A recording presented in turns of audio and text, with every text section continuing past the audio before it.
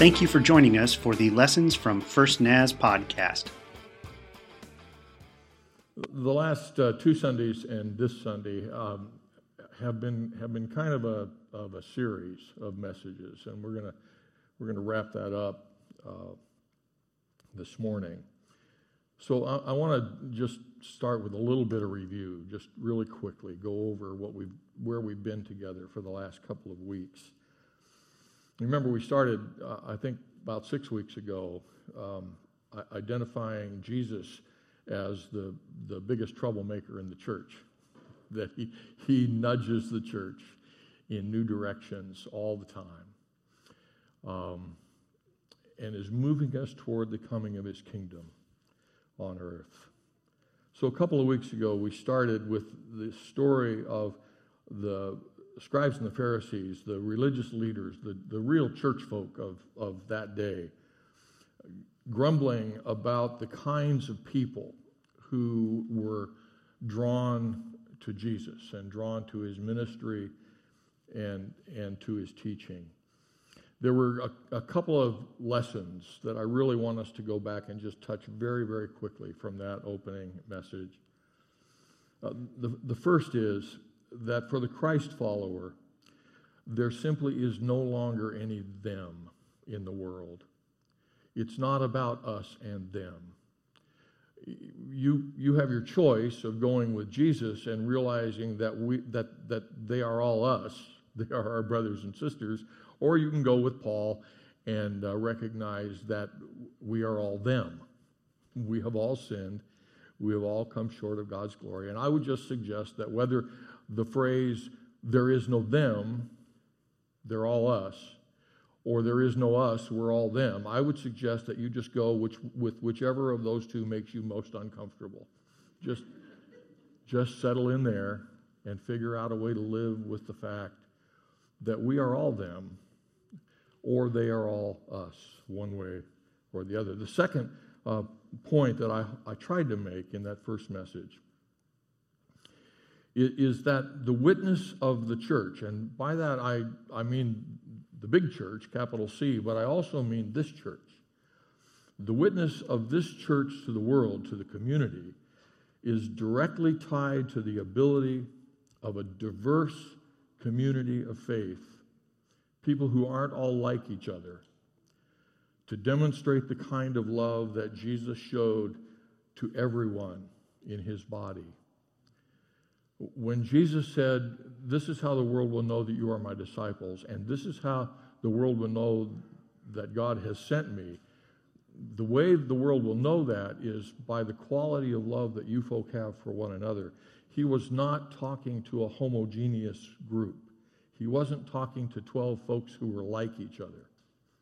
He was speaking to 12 folks who were as different as they could possibly have been and who had one thing in common. Jesus was the one thing that they had in common. And that was enough. It was enough to bind them together. It was enough for them to love one another and to care for one another. The witness of the church in the world and in the community is dependent largely on how folk out there, those of us who aren't in here yet, how folk out there view a community of people who they cannot figure out how those folks get along because they don't look the same, they don't live exactly the same, they don't, oh my goodness, vote the same, and yet they get together and they praise the Lord together and they love each other and they care about each other.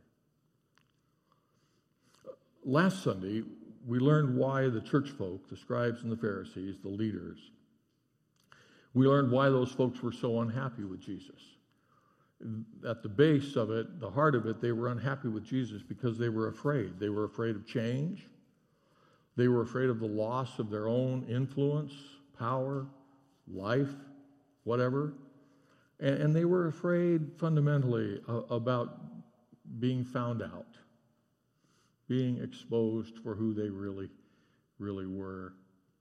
And the image that I hope you carried away from that message is the image of the thief on the cross. the guy who had nothing going for him, nothing to commend him at all. He was who he was, and who he was wasn't very good. And he's hanging there in front of the Son of God, completely exposed as who he is, and he says to Jesus, "Remember me. This is who I am." And so last week, what I hope Jesus taught us was that we don't need to be afraid of anything. We don't need to be afraid of life or death or evil spirits or evil people. When Christians are afraid, they make bad choices, and when Christians are afraid, they can't live in the world as God's redemptive agents. John, in 1 John, John said, "There's no fear in love because perfect love casts out fear." That's what John said. Here's what Gene says. Go with what John says, but here's what Gene says. John said, "There's no fear in love, for perfect love casts out fear." Gene says, "There's no love in fear, for fear makes perfect love perfectly impossible." You cannot love what you fear, right? Spiders, not a chance. But when you think about fear, you think about a person or a group of people or a kind of person. You can't love that person if you're afraid of them. And if you can't love them, you can't lead them into God's love. Ultimately, there's no room for fear in the life of the Christian because Jesus is alive. Death has been defeated. That would have been a great time for somebody to say amen. Just, Ultimately, there's no room for fear in the Christian life because Jesus is alive. Jesus is still with us. Sometimes I fear the church gathers together to remember something that happened a long time ago, and we forget that it's still happening right here among us. That we don't come together just to remember that once a long time ago, this historic figure walked the earth and had disciples and healed people and taught good stuff, and then he went away, and now we come back together every week, kind of like a spiritual museum to sort of relive the past and remember what was going on when Jesus was here. Our hope is not in what happened back then. Our hope is in what's happening right now, the actual, real, living presence of Jesus Christ among us through his Holy Spirit. This is real stuff, folks. Jesus really is present in his body, the church. The actual Holy Spirit really is alive among us and moving in our hearts and leading us into the kingdom. But I'm particularly concerned about these issues because right now, in 2020, we really are living in a time when folks are using fear to push people in directions that they want them to go. Sometimes it's really blatant. If this happens, then it's all over, that fear. Sometimes it's really subtle.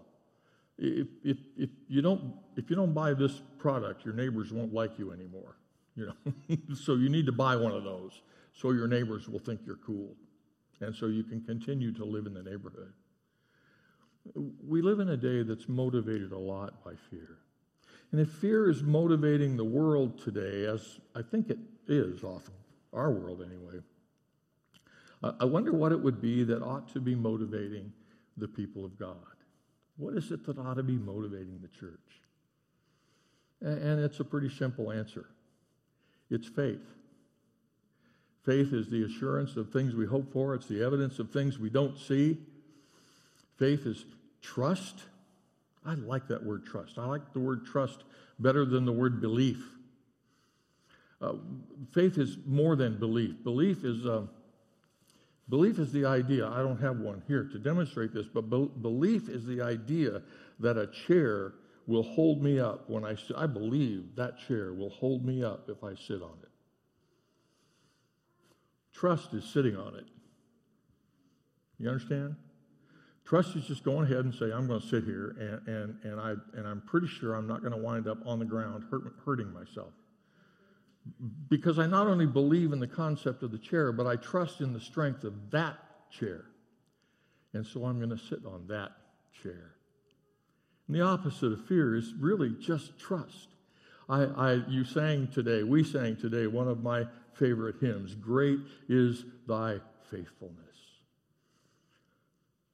A faithfulness that enables me to genuinely trust.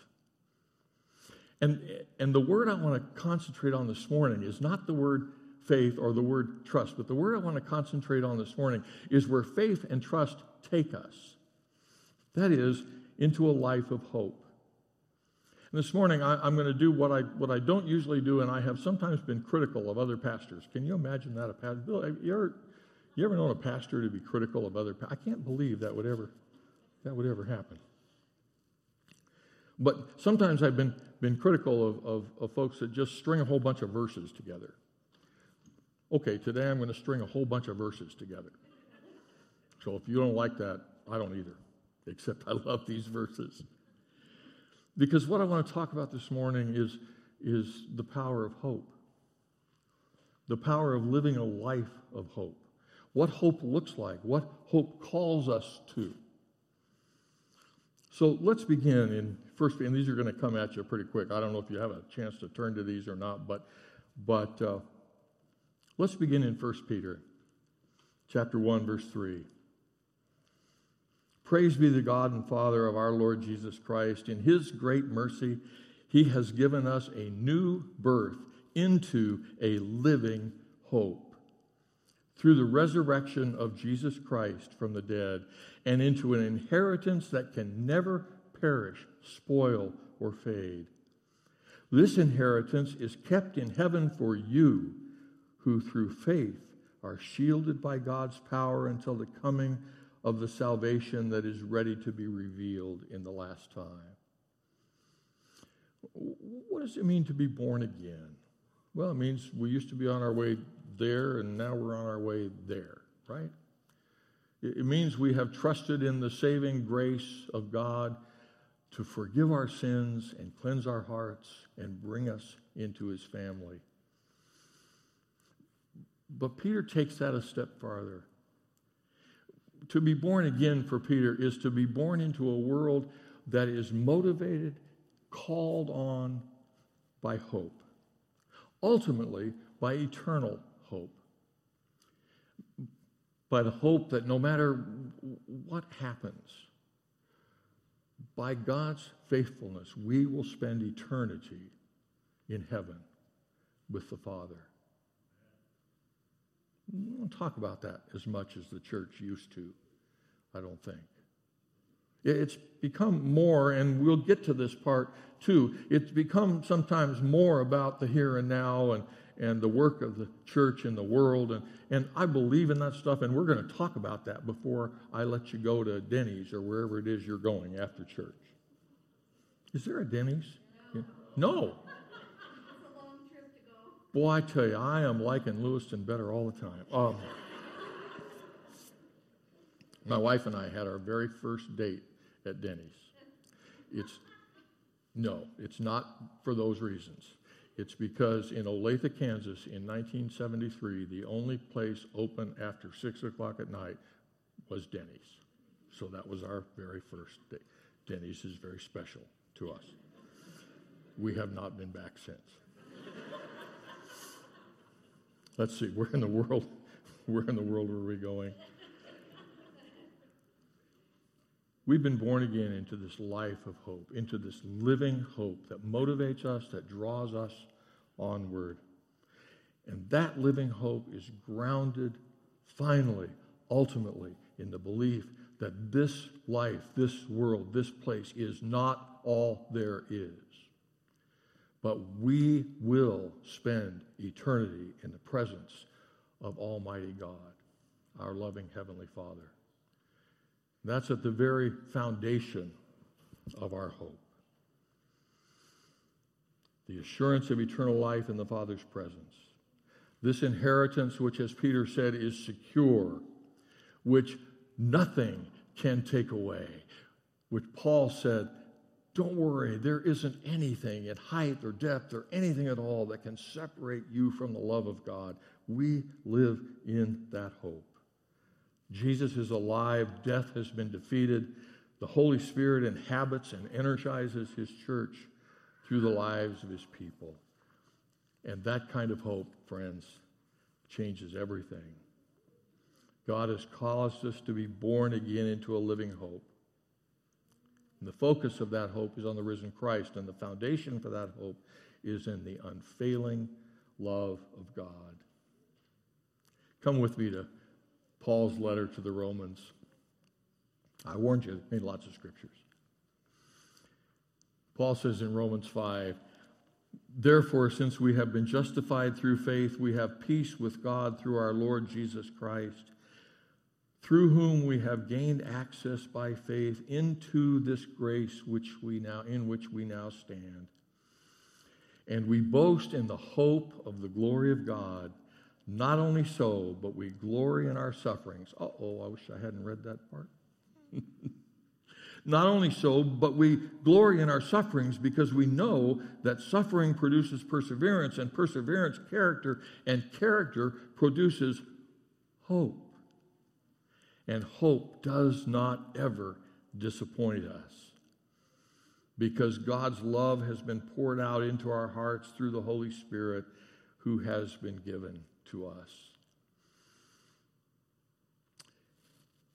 There's a picture in this passage that has been very helpful to me. Let me go back and cover the first couple of verses again. Therefore, since we've been justified through faith, we have peace with God through our Lord Jesus Christ, through whom we have gained access by faith into his grace in which we now stand. Let me see if I can draw a mental picture of a house, a building. The door of that building is faith, and faith is what we walk through to come into the family of God. Paul says the name of the room where we live is grace. We all understand what it was to be saved and to experience and claim the saving grace of God. I wonder if we all understand what it means to live in that grace, to stand in that grace, for that grace to be our living room, and to know that we are covered by the loving, living grace of God. Hope is, and I quote somebody here, wish I'd put it in the notes. Hope is the disposition toward the future as a place where God is at work and where life's true meaning will be revealed. Hope is grounded in our confidence in eternity. But to live in hope is not about living for a different time. It's about living from a different center. Let me say that again. To live in hope is not about living for a different time. It's about living from a different center. You see, hope in eternity calls us into God's redemptive work in the present. There's a difference between hope and optimism. I used to collect definitions of optimism and pessimism. I like collections like that because they don't gather dust on the shelf. You just keep them up here and you get them out when you want them. I had the great privilege of traveling with university students on mission trips in many different parts of the world. What an exciting opportunity, great thing to do. One of the last trips I took was a trip to Volgograd in southern Russia. I met some wonderful Christian folk there. One of the young men who kind of hosted our team, we were chatting one day and somebody said something about optimism and pessimism. And he said, "Oh, I have a Russian definition of optimism and pessimism." Well, I get out my collection. I collect those. Go ahead. What is that? He said, a pessimist in Russia. By the way, there is no political intent in this story at all. Just you folks that are getting your Russia feel, just put them back. He said in Russia, a pessimist is a person who thinks things cannot get any worse than they already are. And an optimist is a person who thinks they can.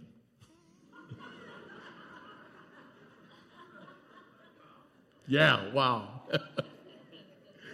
It's one of my favorite definitions. There are others. If you want to hear them later, we'll talk about that. Christian hope isn't the same as secular optimism. It is not the belief that things are going to get better than they are right here, right now. A Christian hope is also not escapism.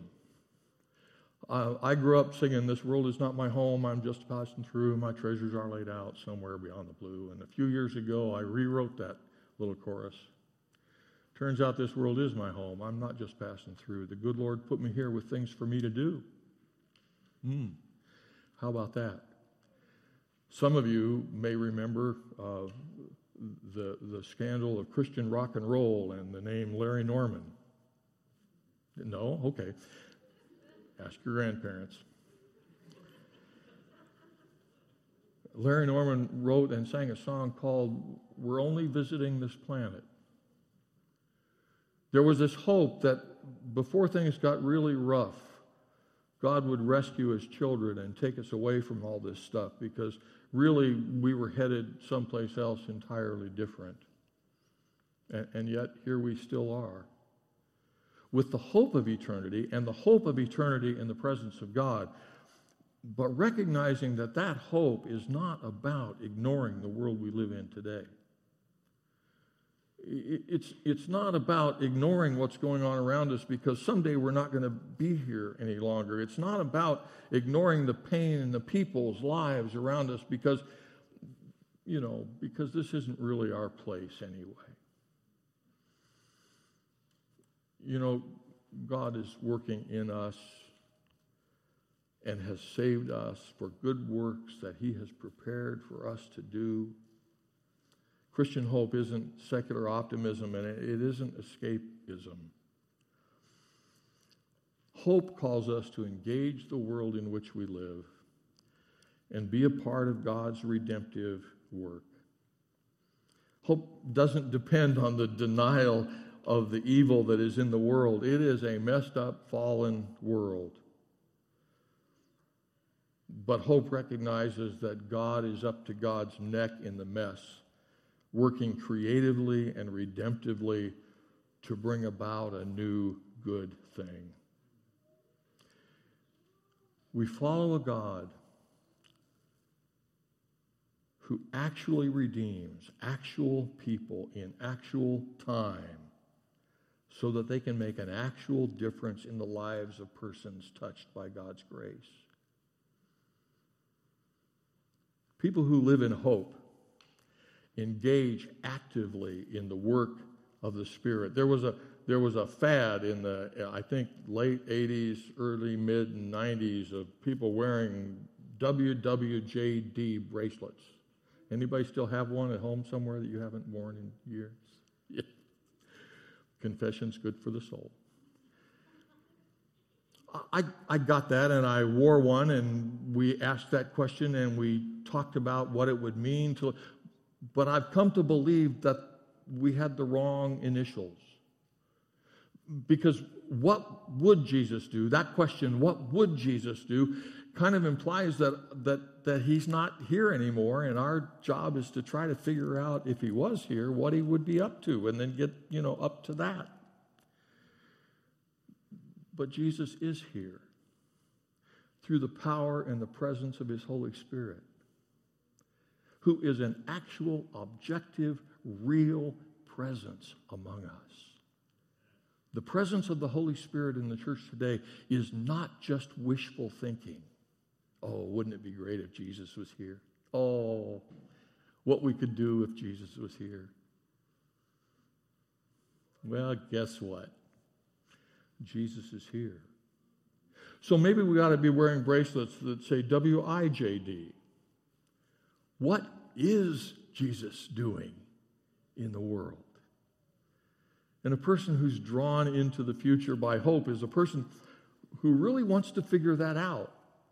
who wants to see where the Spirit is leading, where God is at work in the lives of men and women around us all the time, where God is at work in the lives of the student we sit next to, though not very close anymore, in school, the person we work next to, the person we live next door to.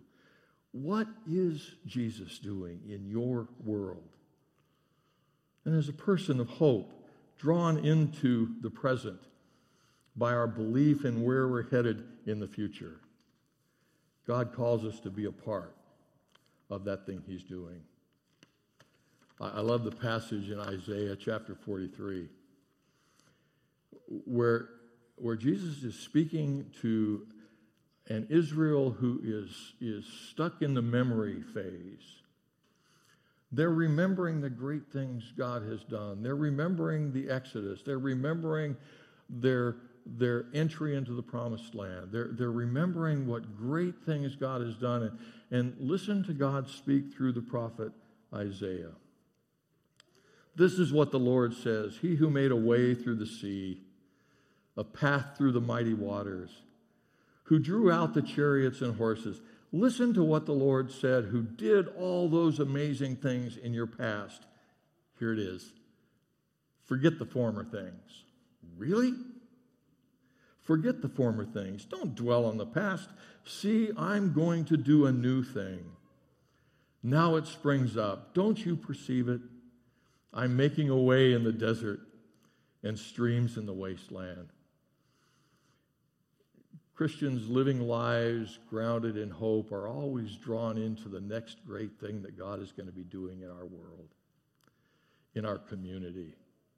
Never afraid of the downward slide that the world has always seemed to be taking, but always living in hope of the resurrection power of God working today, every day, in the lives of people around us. Next thing, hope calls unholy people into holy lives. Hope calls unholy people into lives of holy love. Hope calls us into holiness. 1 John 3, how great is the love the Father has lavished on us that we should be called children of God, and that is what we are. The reason the world doesn't know us is that it didn't know him. Dear friends, now we are children of God, and what we will be has not yet been made known. But what we do know is that when he appears, we'll be like him, for we will see him as he is. And this is why I read all that other stuff, so I could get to this one, so pay attention. Everyone who has this hope purifies themselves because Jesus is pure. Hope calls us to lives of holiness, but it calls unholy people to lives of holiness. One of my favorite stories in the New Testament is one that we don't realize that it's the same story because thankfully about 1,000 years after the death and resurrection of Christ, a monk with time on his hands sat down and put numbers by all the verses in the Bible. You do know, don't you, that when the Gospels were written, there were not numbers, chapters and verses. Now, I'm thankful for numbers because without the numbers, there would be no Bible quizzing, right? The problem is sometimes those numbers break up the story. We all know that scripture, don't we? Don't let your hearts be troubled. You believe in God, believe also in me. In my Father's house are many mansions. I go to prepare a place. We've heard that at funerals, right? You know what we don't know? We don't know what came just before that. And here it is. I'm glad you asked. Right before that, Jesus is speaking to his disciples in the upper room. And Peter, impetuous Peter, says, Lord, I don't care, and this is a slight paraphrase, Lord, I don't care what these other birds do. I am never, ever going to leave you. It's never going to happen. And Jesus looks at Peter and says, really? You know, tomorrow morning before the rooster crows, you're going to deny me 3 times. And we stop there.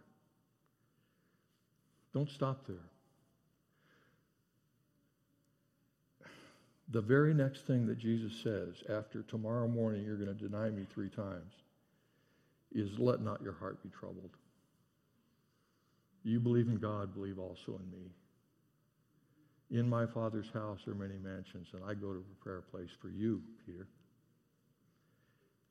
You who tomorrow morning before the rooster crows are going to deny me 3 times, even though in your arrogance you think you're never, ever going to deny me.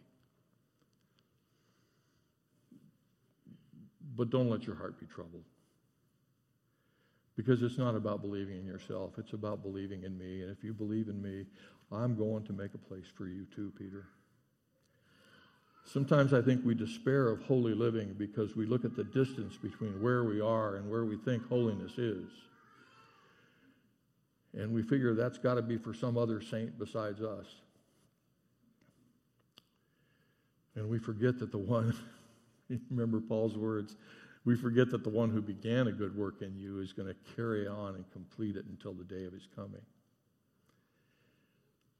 Hope calls us into a life of holy love, of not staying where we are, but of trusting in the unfailing faithfulness of God. Hebrews 10, let us draw near to God with a sincere heart, with a full assurance that faith brings, having our hearts sprinkled to cleanse us from a guilty conscience, having our bodies washed with pure water. Let's hold unswervingly, here it comes again, let's hold unswervingly to the hope that we profess. For he who promised is faithful. 1 Peter 1, therefore with minds that are alert and fully sober, set your hope on the grace to be brought to you when Jesus Christ is revealed at his coming. As obedient children, don't conform to the evil desires that you had when you lived in ignorance. But just as he who called you is holy, so be holy in all you do. For it is written, be holy, for I am holy. Hope calls us into lives of holy love. And this, finally. Hope, particularly in these days, and I want to share a thought that that kind of I had right sitting down there on the front row, so it's not it was just in the hymns and in the prayers. Hope calls us into lives that don't make sense to the world around us. Hope calls us to live in a way that is confusing to the world. You know, it's true that the darker it gets, the more of an impact light makes. Light a candle in this room right now and nothing much changes because there's lots of light here. But put this room in total darkness and light the same candle, and it makes an incredible difference. And I was thinking just before coming to the platform this morning that we're entering a time, and I'm talking about the next 87 days, whatever it is till that day, that we all think is going to change the world. By the way, we just all don't think it's going to change the world in the same way, right? But we're living in a time when everybody is telling us to be afraid. There's no innocent party out there. Everybody is telling us to be afraid. And all of a sudden I got excited about that. Because in the same way that the darker it is in a room, the more impact one candle makes, in that same way, the more desperately afraid our world is, the more of an incredible impact a life of hope can make. We're coming into a time of incredible opportunity to live lives of hope, and to be witnesses of hope. Listen to this from Peter, 1 Peter chapter 3. Even if you suffer for doing what is right, you are blessed. Don't fear their threats, whoever they are, Don't fear their threats. Don't be frightened. But in your hearts, revere Christ as Lord. Always be prepared. This is the part I want you to get. Always be prepared to give an answer to everyone who asks you to give a reason for the hope that you have. We have an incredible opportunity in the days ahead to live lives that are very confusing to a frightened world.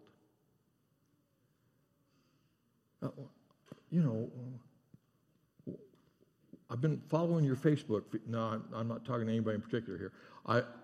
I'm not stalking you on Facebook, I promise. I've been following your Facebook feed, and I noticed that everybody is putting scary memes up. And you're just telling me stories about your puppy and your cat. I've noticed that everybody's telling me how awful things are going to be if this happens or if that happens. And everything I see on your Facebook feed is about how exciting it is to live in the beautiful world that God has made. Everybody else seems to be afraid, and you seem to be so ignorant. Why don't you get it? Why don't you understand how afraid you ought to be? You hear what's behind that question? Can you explain to me the hope that is in you?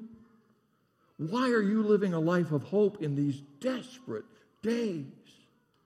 When I think we've only got like 2 more plagues to go in 2020, and we'll have them all, won't we? How in the world can you live a life of hope?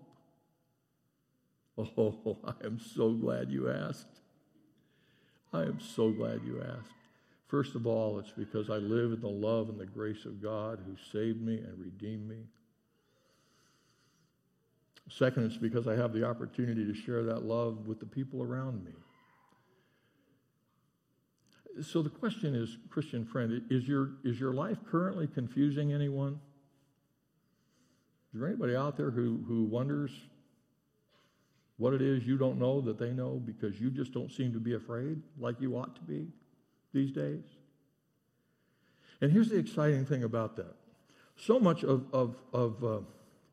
the recent history of Christian witness, like through the late, the 60s, 70s, 80s, 90s, so much about Christian witness has been about kind of cold turkey, door knocking sort of witnessing.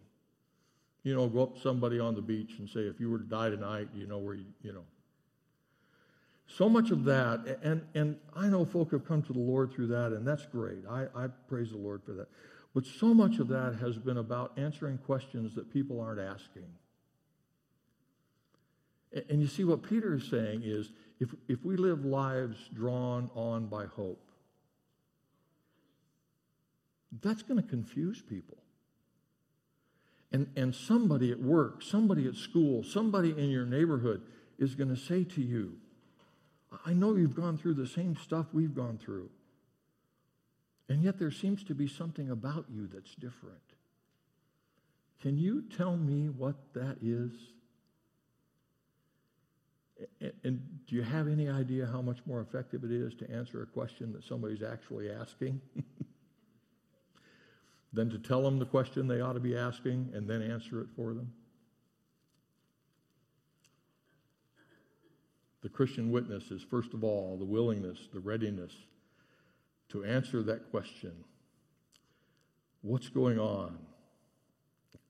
Why do you have that hope? Ultimately, that hope is grounded in the fact that we believe and trust that Jesus is alive, that death has been defeated, that there's no need to be afraid of anything, that in the words of the chorus that the worship team is coming now, there's your hint, to lead. It's because he lives that we can face tomorrow. I know that's an old song. Bear with us old folks. Actually, Katie said it was one of her favorite songs. It is the favorite. Let's stand and sing that together as they lead.